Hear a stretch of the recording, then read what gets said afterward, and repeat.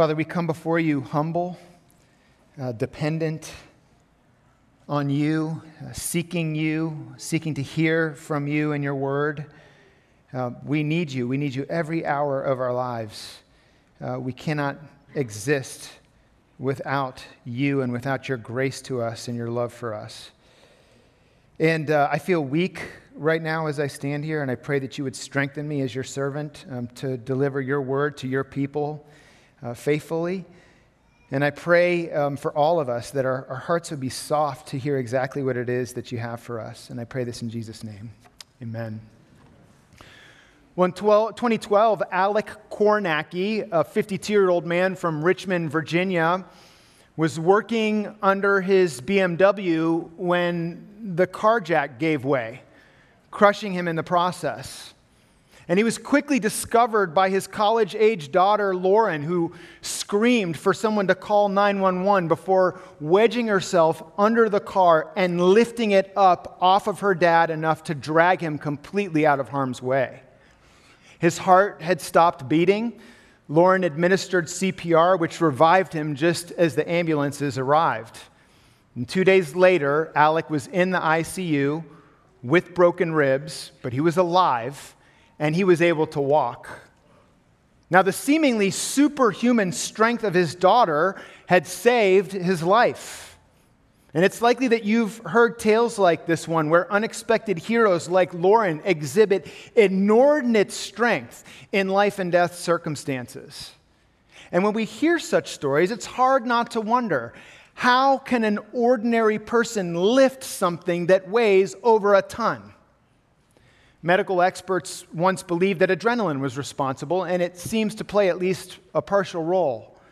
But it's impossible to study emergency response in the lab. So while we have plenty of examples of unbelievable strength, we have very little medical evidence about the true nature of where that strength comes from. Now, we find similar examples of miraculous strength throughout the Bible as it unfolds the history of Israel. But the source of the strength is unmistakably clear. It comes from the Spirit of the living God. And in the Old Testament, God's Spirit would temporarily come upon selective people, often leaders, and empower them for a specific task.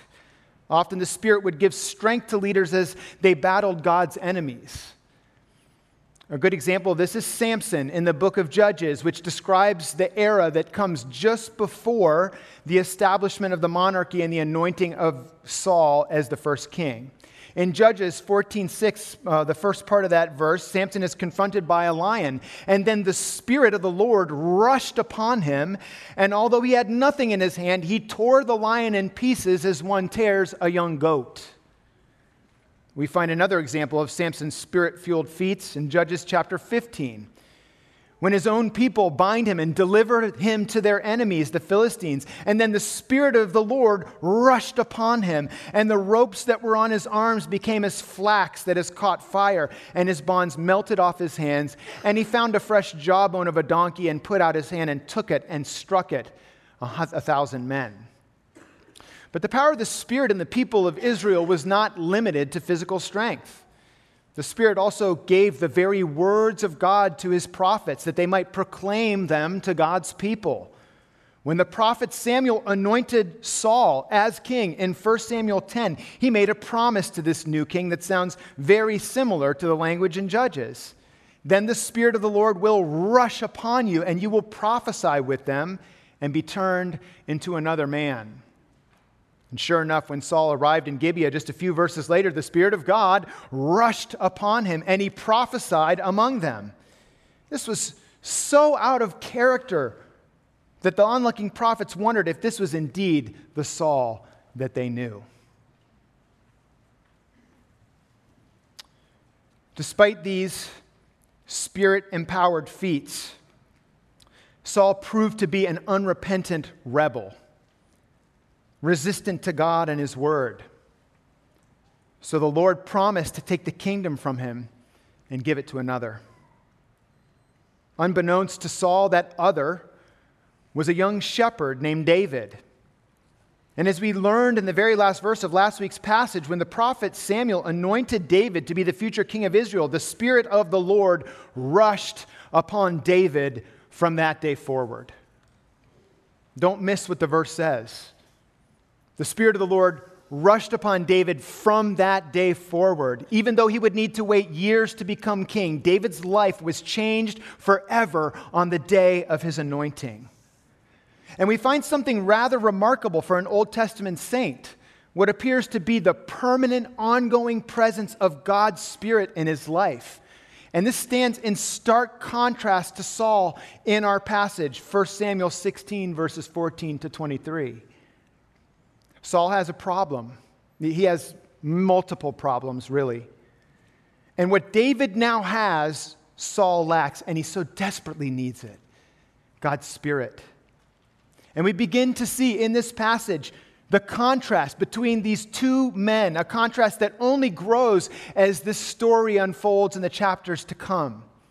And this contrast helps us to see the theme of this passage, that God's Spirit empowers His people to fulfill His holy purposes. We see what happens to a person when the Spirit is present, and even more so what happens when the Spirit is absent. Starting in verse 1, Saul's spiritual problems, or actually verse 14. Now the Spirit of the Lord departed from Saul, and an evil spirit from the Lord tormented him.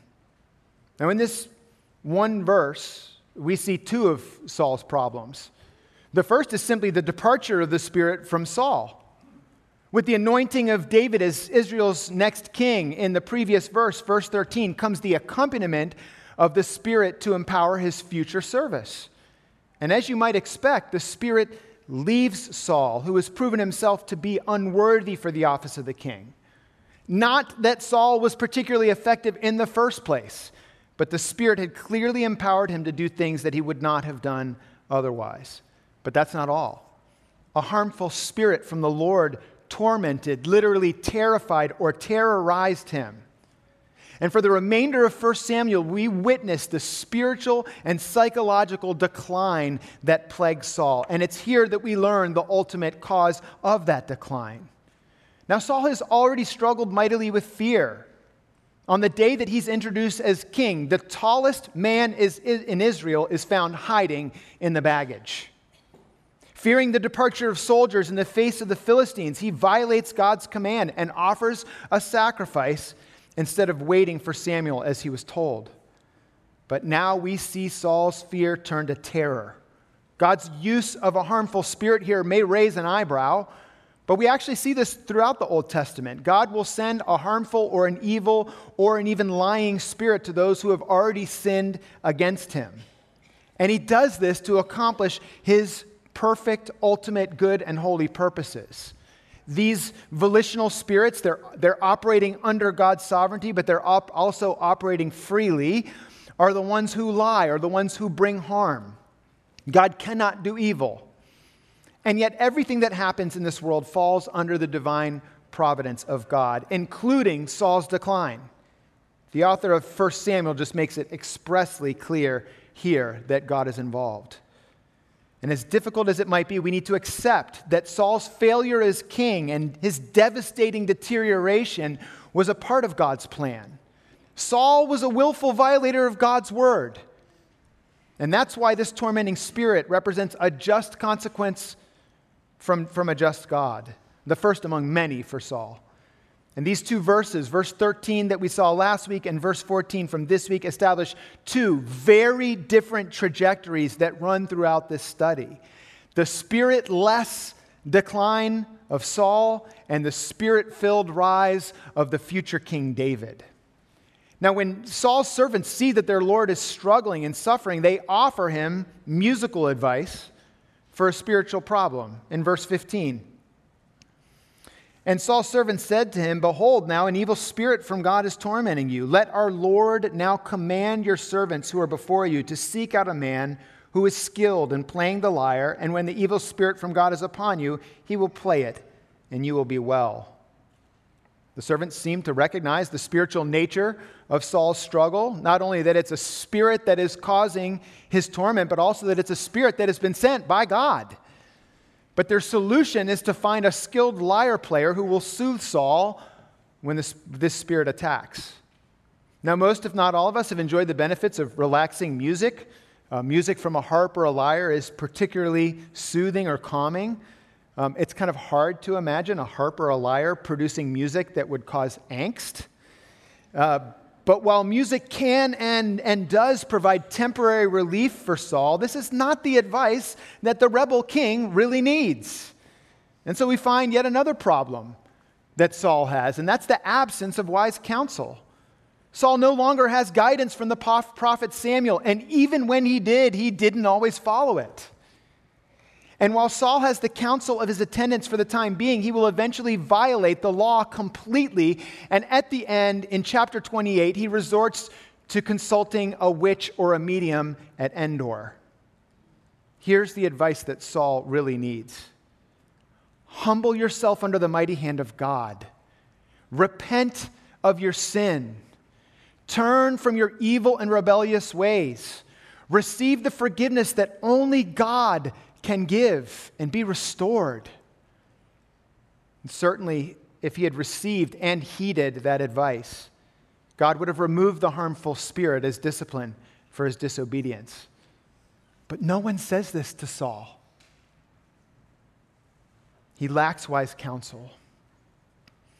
Where do you turn when you need advice? Who provides counsel to you when you're facing difficult circumstances or even torment? Who tells you what you need to hear and not what you want to hear? No matter what the source of our issues may be, we always need wise counsel that's rooted in God's Word. We need to steep ourselves in His Scriptures, and we need to surround ourselves with people who are willing to confront us when we veer from it.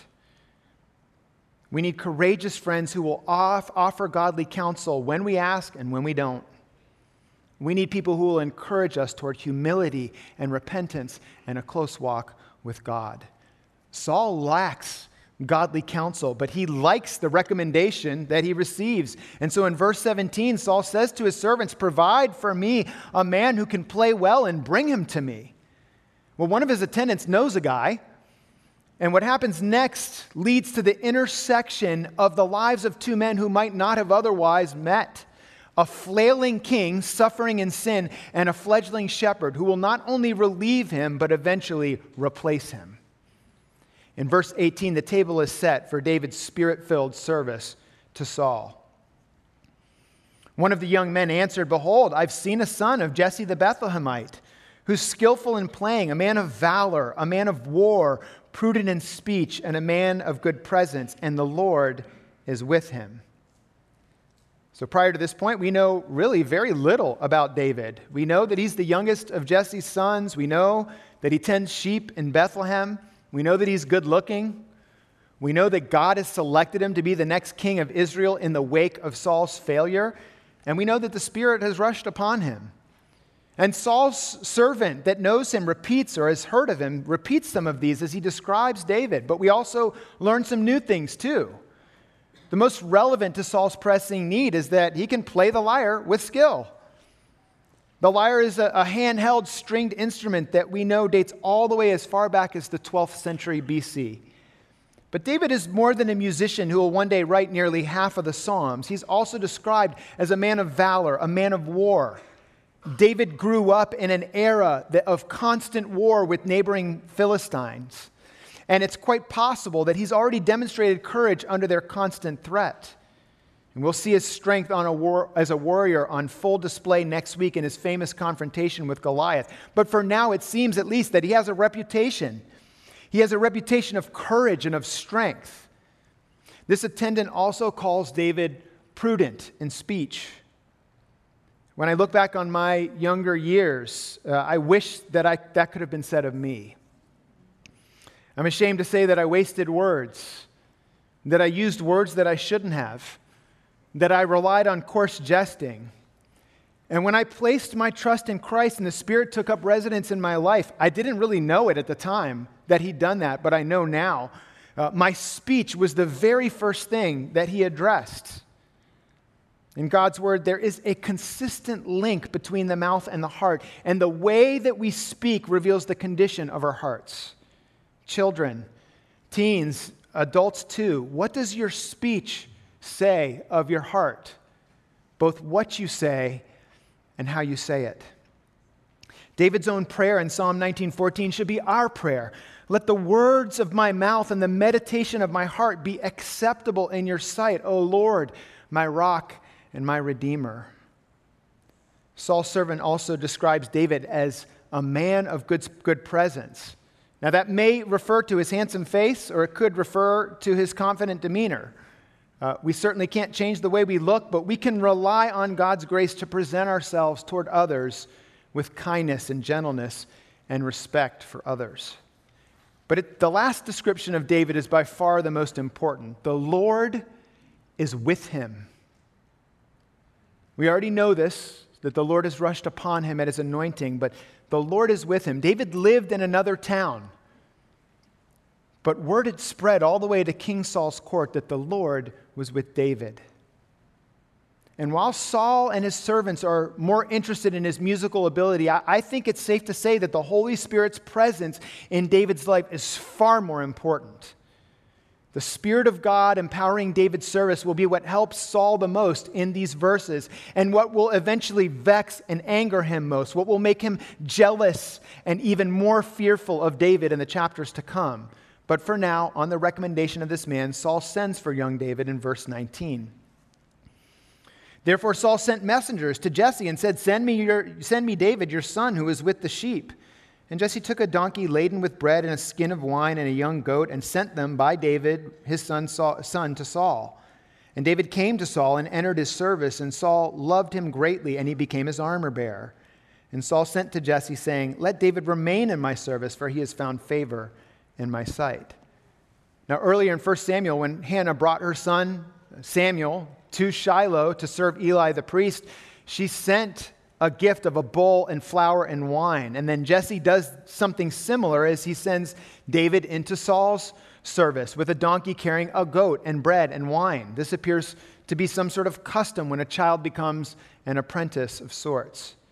And young David finds immediate favor with the king, so much so that he becomes his armor bearer. The thick irony here becomes clear in the next chapter when the much older King Saul becomes David's accidental armor bearer as the young boy prepares to battle Goliath, when Saul himself should be the one doing it. Nevertheless, this is a position of honor for David as armor bearer that would typically involve a close relationship with his master. And it says Saul loved him greatly. David impresses the king so much that Saul requests that his father Jesse allow him to become a permanent member of his court. And he hasn't even played a note yet, as far as we know. Back in chapter 14, verse 52, we learned that Saul saw any strong man or any valiant man, he attached him to himself. And he appears to be doing that now with David too. And let's not forget why Saul requested David in the first place, to play the liar for him when the harmful spirit attacks, so that he might feel well. Verse 23 explains his effectiveness to this end.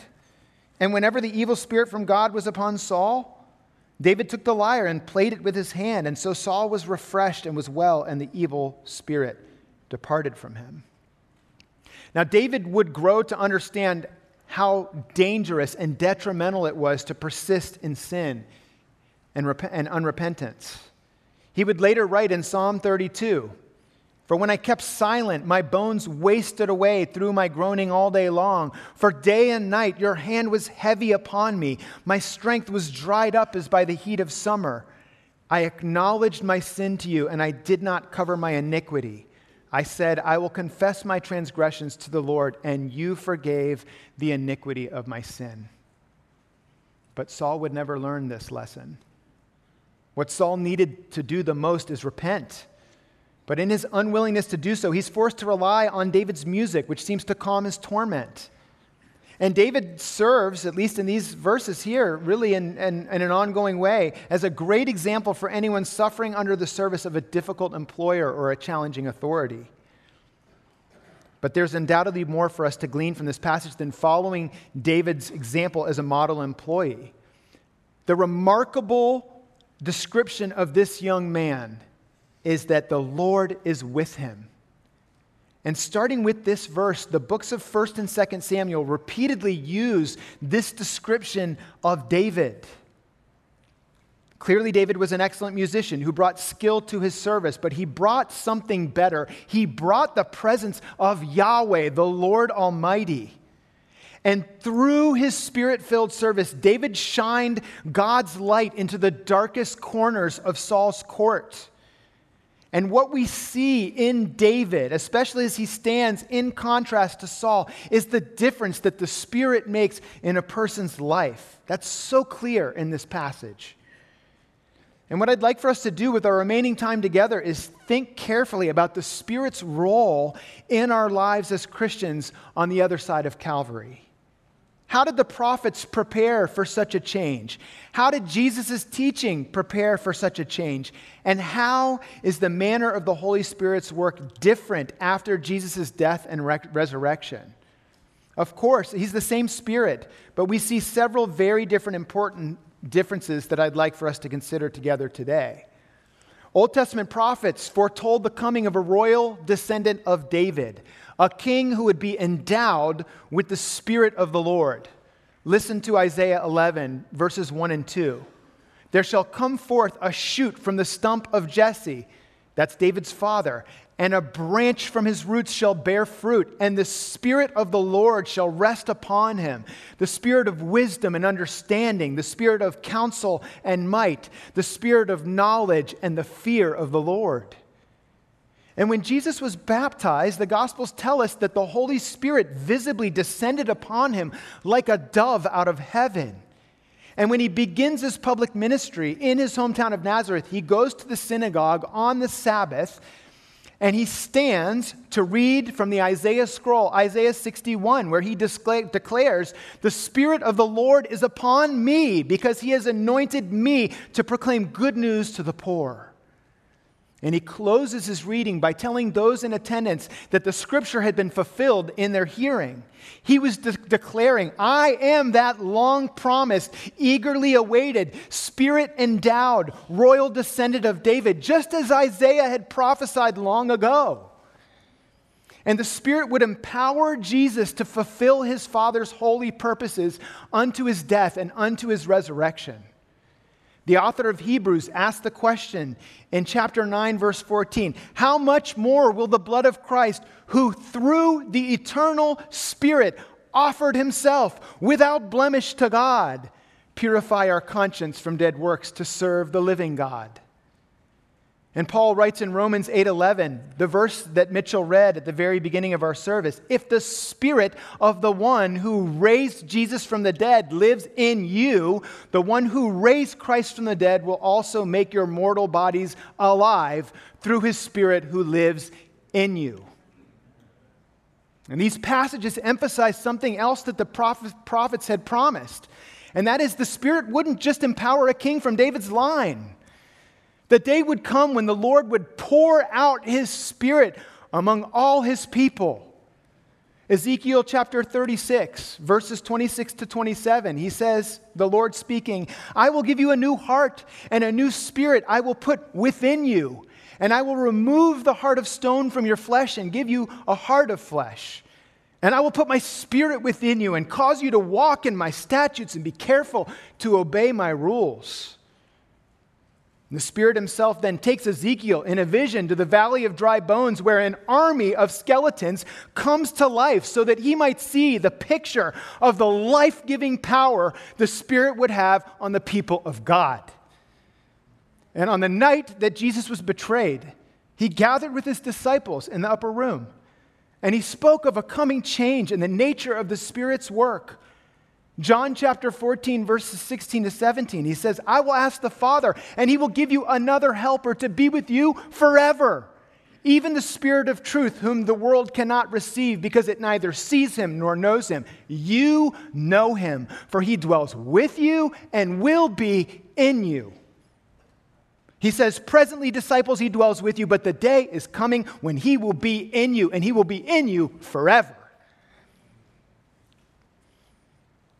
And after his death and resurrection, before he ascended into heaven, Jesus spoke of the Spirit again to his disciples in Acts chapter 1, verse 8. But you will receive power when the Holy Spirit has come upon you, and you will be my witnesses in Jerusalem and in all Judea and Samaria and even to the end of the earth. And just over a week later, the Spirit does come upon them. Acts chapter 2, verse 1. When the day of Pentecost arrived, they were all together in one place, and suddenly there came from heaven a sound like a mighty rushing wind, and it filled the entire house where they were sitting. And divided tongues of fire appeared to them and rested on each one of them. And they were all filled with the Holy Spirit and began to speak in other tongues as the Spirit gave them utterance. Notice the language. The Spirit was like a rushing wind. And the book of Acts tells us how this Spirit-empowered people would fulfill God's holy purposes, how they would worship their newfound Savior Jesus, and how they would carry his gospels to the ends of the earth, a gospel that was attested with the Spirit's miraculous power, real, true, life-giving power, things that would blow our minds if we saw them. Now, under the Old Covenant, the Spirit would empower a small number of leaders for a specific period of time. David is an exception. And they would accomplish specific tasks. But when he comes at Pentecost and the church of Christ was born, the Spirit began to indwell every follower of Jesus by faith permanently. And he strengthened them with real spiritual power for service in Jesus' name, because God's Spirit empowers his people to fulfill his holy purposes. That's what he does. We don't have time to cover all of the Holy Spirit's wonderful, amazing works as the third person of the Trinity, but I want to focus as we close and apply this passage to our lives on three that directly relate to what we find in our passage today. And the first is that the Spirit of the Lord imparts eternal life. The Spirit rushed upon King Saul for a season, and then he departed him. This is how the Spirit operated in Israel's history. But under the new covenant, all of God's people are made alive by the Spirit. Titus chapter 3, verses 4 through 7. When the goodness and loving kindness of God our Savior appeared, he saved us, not because of works done by us in righteousness, but according to his own mercy, by the washing of regeneration and renewal of the Holy Spirit, whom he poured out on us richly through Jesus Christ our Savior, so that being justified by his grace, we might become heirs according to the hope of eternal life. The Spirit makes dead people alive. The Spirit makes people who are spiritually blind to be able to see, and he indwells us, and he makes us new creations. And his presence is permanent. We cannot lose the Holy Spirit if we truly belong to him. Now, I remember as a young Christian in college singing the song, "Create in Me a Clean Heart" from Psalm 51. Do you remember that song? It's a psalm of David. And I would sing this lyric with all my heart because I was worried it might come true. Cast me not away from thy presence, O Lord. Take not thy Holy Spirit from me. But I got good news for you. If you're a Christian, he can't take his Holy Spirit away from you. That was David singing under the old covenant. I wish I had known then what I know now, and it's impossible for God to take his Holy Spirit from me. And I know that from his word. Paul tells us in Ephesians chapter 1, verses 13 to 14, he says, "In Jesus Christ, you also, when you heard the word of truth, the gospel of your salvation, and you believed in him, you were sealed with the promise of the Holy Spirit, who is the guarantee of our inheritance until we acquire possession of it to the praise of his glory." See, we all come into this world trapped under the burden of our sin, like a car that will soon crush us to death if no one intervenes. And we cannot lift the burden ourselves. We cannot get out from underneath that car ourselves, but we don't have to. We don't have to because we have someone who lifted it for us, and his name is Jesus. And he offers salvation to all who will believe in him and trust in his name. And if you're here this morning and this good news is new to you, I encourage you to receive it for yourself today. Trust in Christ. Rest in him. Believe in him. Depend on him for salvation. And for those of us who have already followed Jesus, we should take comfort and confidence in the fact that we have been sealed with the Holy Spirit. God made a deposit. He made a down payment, and he will surely pay the balance when we receive the inheritance that awaits us in glory. You can bank on it. There's a second truth about the Spirit that relates to our passage. And that is the Spirit of the Lord grants true freedom. Saul was gripped by fear and control, and instead of resting in the freedom of God's loving kindness and grace and forgiveness, he lived in a prison of unrepentant hard-heartedness. The Apostle Paul writes in 2 Corinthians 3, verses 17 to 18, "Now the Lord is the Spirit, and where the Spirit of the Lord is, there is freedom. And we all, with unveiled face, beholding the glory of the Lord, are being transformed into the same image from one degree of glory to another. For this comes from the Lord, who is the Spirit." What kind of freedom does the Spirit grant? Freedom to do whatever we want? Is that what this means? Well, no. No. When the Spirit indwells us, he gives us new godly affections, and he gives us power to walk in God's ways. And there are some immediate freedoms that we begin to experience when we become a follower of Jesus. Freedom from the penalty of sin. Freedom from death. Freedom from condemnation. We have the freedom to confess of our sins and to repent of them without fear of punishment or retribution. Other freedoms come more slowly over time as we cooperate with the Spirit. Freedom from the power of sin. Freedom from the idols that are in our lives. Freedom from our fears. But brothers and sisters, the Spirit of the Lord grants true freedom. There's a third work that relates to our passage, and that is that the Spirit of the Lord gives gifts to the church. In the Old Testament passages like ours this morning, the Spirit empowers certain holders of certain offices or a select group of individuals. But in the age of the church, the Spirit indwells all of God's people. And he gives abilities or gifts to every single follower of Jesus. They're not all the same, but he gives them to everybody. And he forms a priesthood of all believers. And the local church is a body. It's like a body with different parts or different members. So if you're a Christian and you're here today and you have not committed yourself to a local church, you're kind of like an arm or a leg or an ear or an eyeball without a body. You need the body. And guess what? The body needs you. We need you. And we'd love for you to become a part of this family, of our family, if you're here and attending services with us regularly. And if you're a member of this church already and you're not serving in an ongoing way, I want to encourage you to take advantage of the Spirit's gifts to you. He's given you gifts, and he's given you gifts to empower you to serve him. There are plenty of needs in our family right now. And if you don't know where to start with the greatest needs. Start on our Sunday morning teams. Start in children's ministry. Start in teen ministry. God can always move you to a better fit that aligns with the gifts that he's given you, but the only way to find out is to jump in and serve. A pastor taught me that many years ago, and I would not be standing here today if he had not.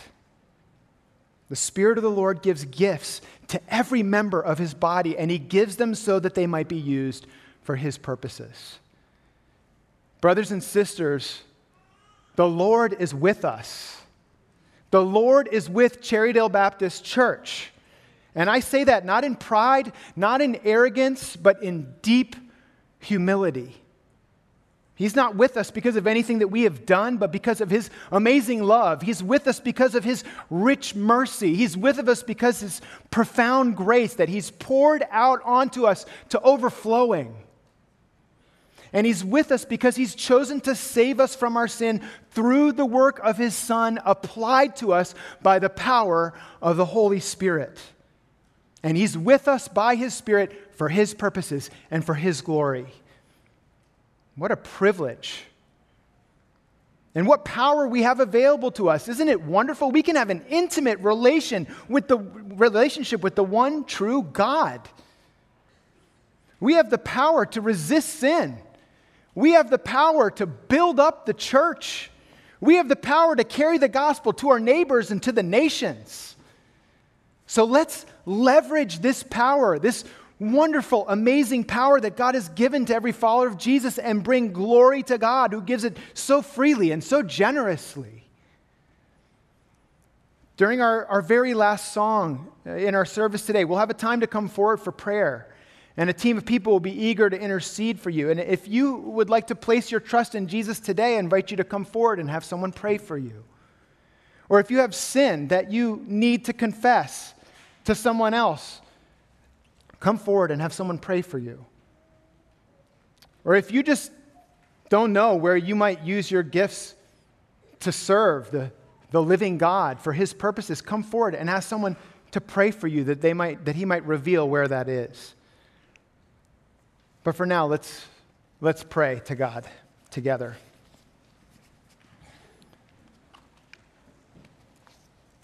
God, you are an amazing, gracious, loving Creator and Sustainer, and we love you. We see your work in this passage, and we contemplate your work in our lives now as it's revealed in your word, and all we can say is thank you. And help us. I pray for anyone here who's wrestling with the truth of the gospel, that your Spirit might illuminate your truth, even as we sing these remaining songs together and pray together. God, if there's someone here who's wrestling with unrepentant sin, I pray that they would have the ability to come forward and to ask for you to receive the forgiveness that you grant in Jesus. And for all of us, I ask that you'd help us to consistently think about where we might use the many gifts you've given us to serve you for your purposes, for your glory, and for your fame. We pray in the name of Jesus. Amen. Amen.